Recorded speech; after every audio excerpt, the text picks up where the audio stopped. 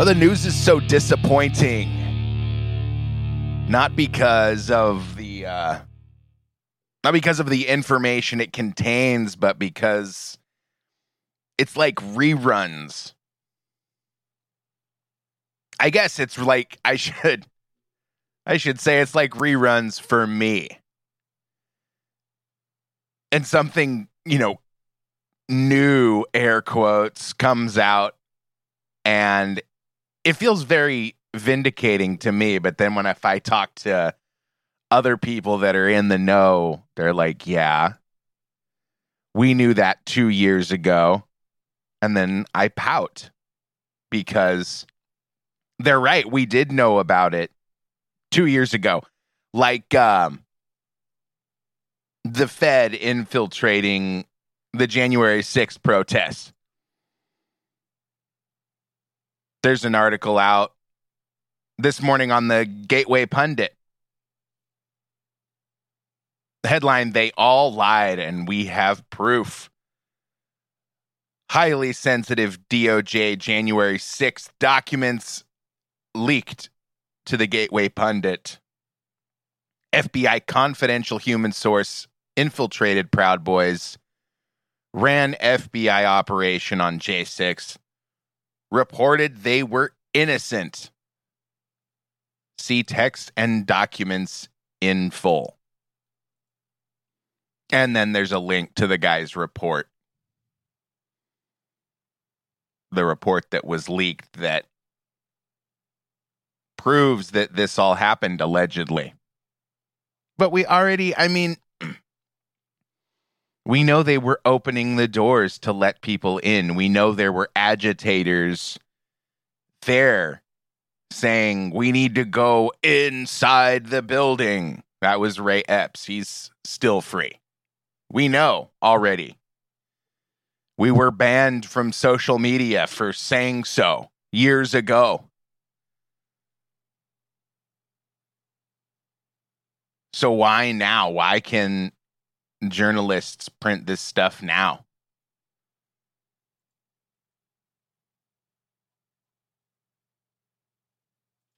There was some good news out of Wisconsin. They've outlawed some of the practices that were in place November 2020. So at least I think we can at least hope that there's going to be some accountability and election integrity for the midterms in Wisconsin. But still no changes in Georgia or Pennsylvania or even Arizona. There's a report from Jordan Conradson, Arizona County Elections Director, scrutinized for questioning election poll worker applicants' political ideology. See, everything's got to be political and politicized. You can't just go to work and have your job and your private life and your political life be separate. Now, that's part of the application process. And I was very worried when all of this political persecution started going on. I think it was around the time Gina Carano, actually my latest celebrity crush, started getting persecuted for her political beliefs. I thought, this can't be legal. Sure enough, you can't discriminate by sex or religion or race or even age, I believe. But political affiliation, oh, you bet your ass you can be discriminated against for your political beliefs. How did that get through? How did the political persecution manage to stand in the face of all the equal opportunity, employment, etc.? It's almost like I've been saying for years that our political institutions, etc., have been studied by bad actors to find all of the holes. And now here we are, feeling the exploitation of every weakness within our founding documents. But not only that, every weakness within the human condition that operates our political institutions. People are greedy. People are weak. People are fearful. People are gullible. That's why it began with our educational institutions and the Frankfurt School. The founders of the Frankfurt School fled Europe and began sowing their evil seeds in America, which is becoming the new Nazi Germany. Prove me wrong. By the way, welcome, new followers. I see you. I hear you. I cherish you. The Real Earthvox at protonmail.com is my email address. I'd love to hear from you. Elon Musk has, to be continued, I believe. Elon Musk has said he's walking away from the Twitter deal, but what's going to happen is Twitter is going to sue. I saw this great meme. Let me see if I can find it so I don't screw it up. Elon Musk Twitter meme. Here it is. Here on the man's Twitter account himself. It's a 4-frame layout with Elon Musk and various facial expressions. Number 1, they said I couldn't buy Twitter. Number 2, then they wouldn't disclose bot info. Now they want to force me to buy Twitter in court. Now they have to disclose bot info in court. So it's not over. Of course, everyone, the sheep, the fools, will just read the headline and move on with their lives. And then in 3 weeks, when the purchase is back on, or at least being argued in court, then I don't know. I'm guessing, does Elon Musk even want it to really be publicized? Do you think he wants it to be big news? Because here we are now all expecting that Elon Musk is going to buy Twitter. It's going to be a wonderful return of our digital savior, which is what, a lot of conservatives and libertarians and anarchists are thinking of Elon Musk at this moment. But how hard do you trust that Elon Musk is really a good guy? He certainly plays a good guy on social media. He plays a good guy on the news. And it has certainly seemed like there's been a little bit of a struggle between current Twitter leadership and the supposed future Twitter leadership of Elon Musk. I mean, he had a meeting with a lot of the employees already. So this seems like a lot of posturing, gamesmanship. I don't think, as usual, that we're getting the full story, but that's something interesting to keep an eye on. I don't see how a judge could force Elon Musk to pay. So the arrangement was, it's, almost like buying a house. If you've ever bought a house before, and you make the offer, then the seller accepts the offer, and then you got to throw a little money down to sort of lock the deal in place while you go through and do your inspections and all of the other due diligence that comes with spending a large amount of money on a property like Twitter, for example. So for Elon Musk, it was $1 billion. You know what is that? That's 1/44th of the price of Twitter. But now he wants to get out because Twitter wasn't cooperating with all the info, and Twitter wants to protect their shareholders, I suppose, from potentially devastating loss that could come with revealing that the number of bots and fake scam accounts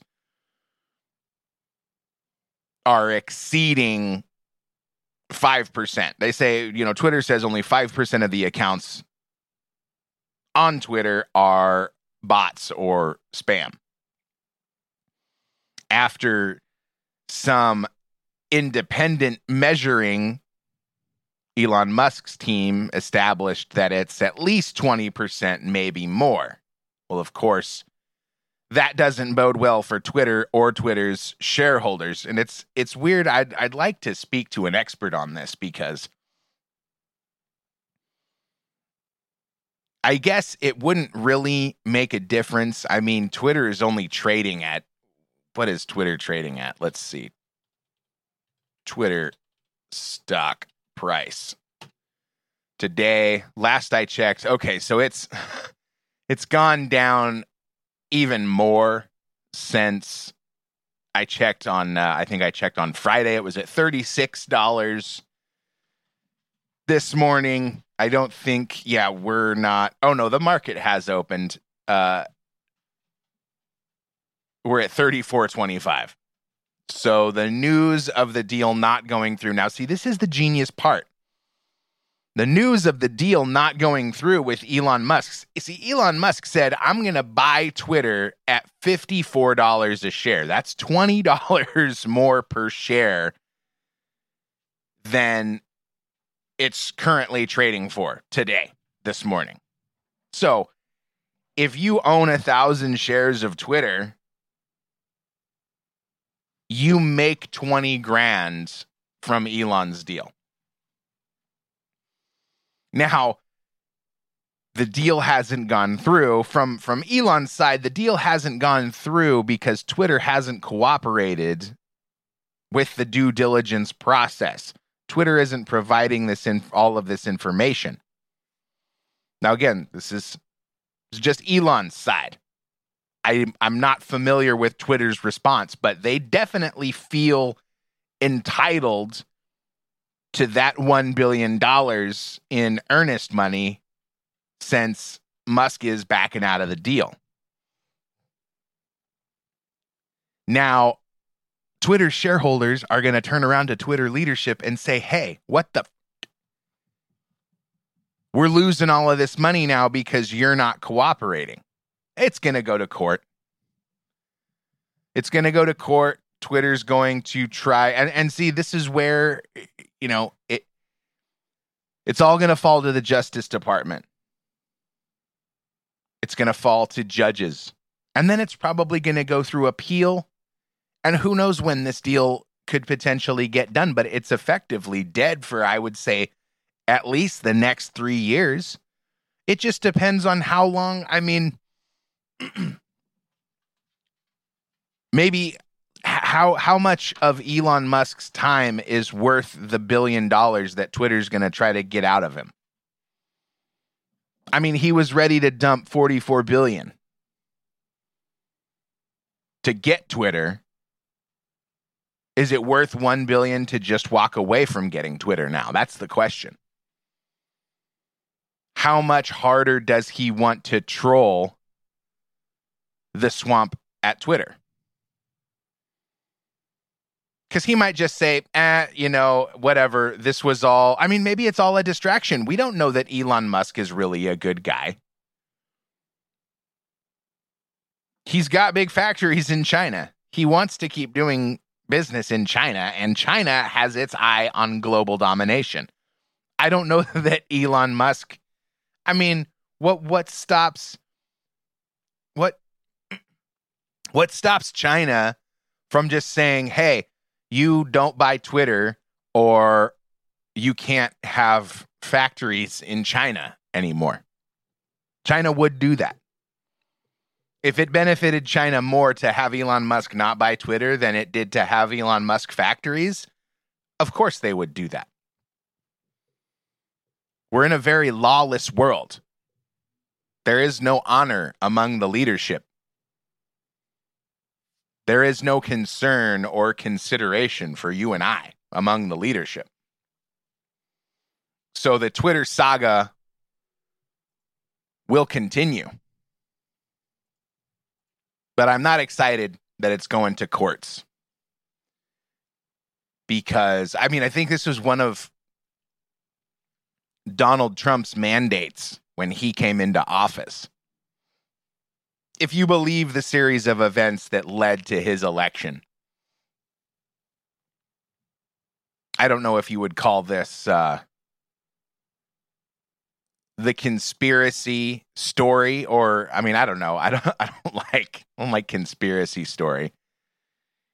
But one of the reasons, or one of the stories behind the reason that Donald Trump ran in 2016 was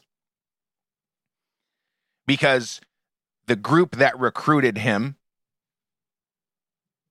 had a mandate that was basically, we're on the precipice, we're hanging by our fingernails, and if we let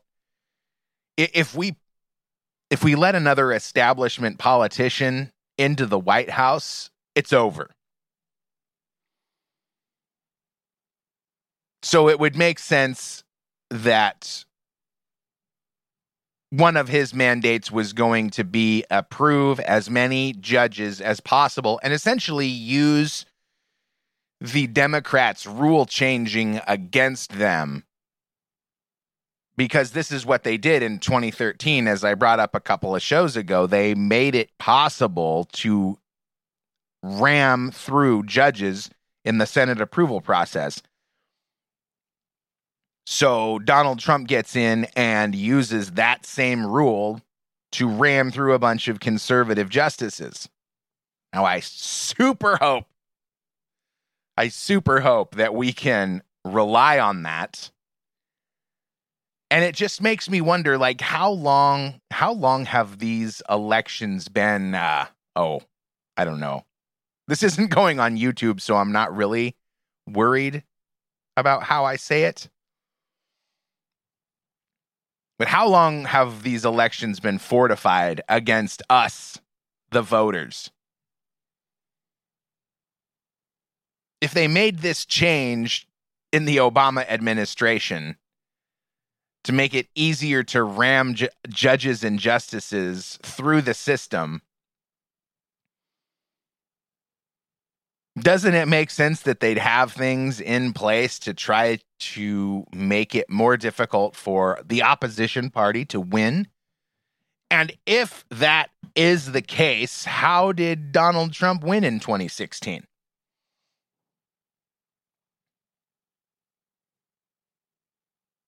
I saw a statistic that had to do with how many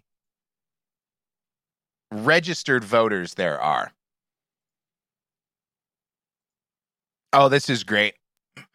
This is how you know it's true, because there's a fact check site saying it's not true. 133 million registered voters when the 2020 election took place.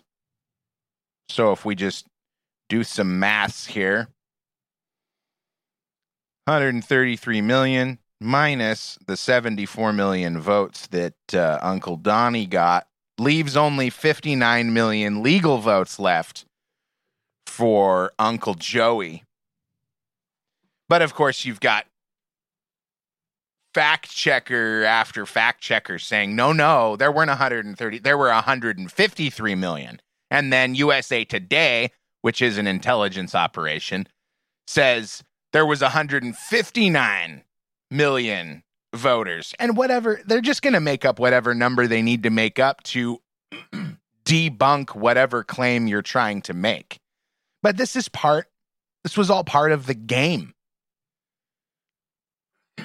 One of the rule changes was same-day registration, which means, hey, you're not registered to vote? Well, come on down. We'll register you to vote, and then we'll hand you a ballot and let you vote right then. Well, who does that benefit the most, you think? Who's been importing voters ever since they were elected president via the southern border? Yeah, the left. And I don't believe any of these rules have changed. It's not a great thing for our democracy. You know, this media initiative to qualify everything as a vote to our democracy isn't exactly incorrect. It's just they that are the threat. I'll be back. Goodbye.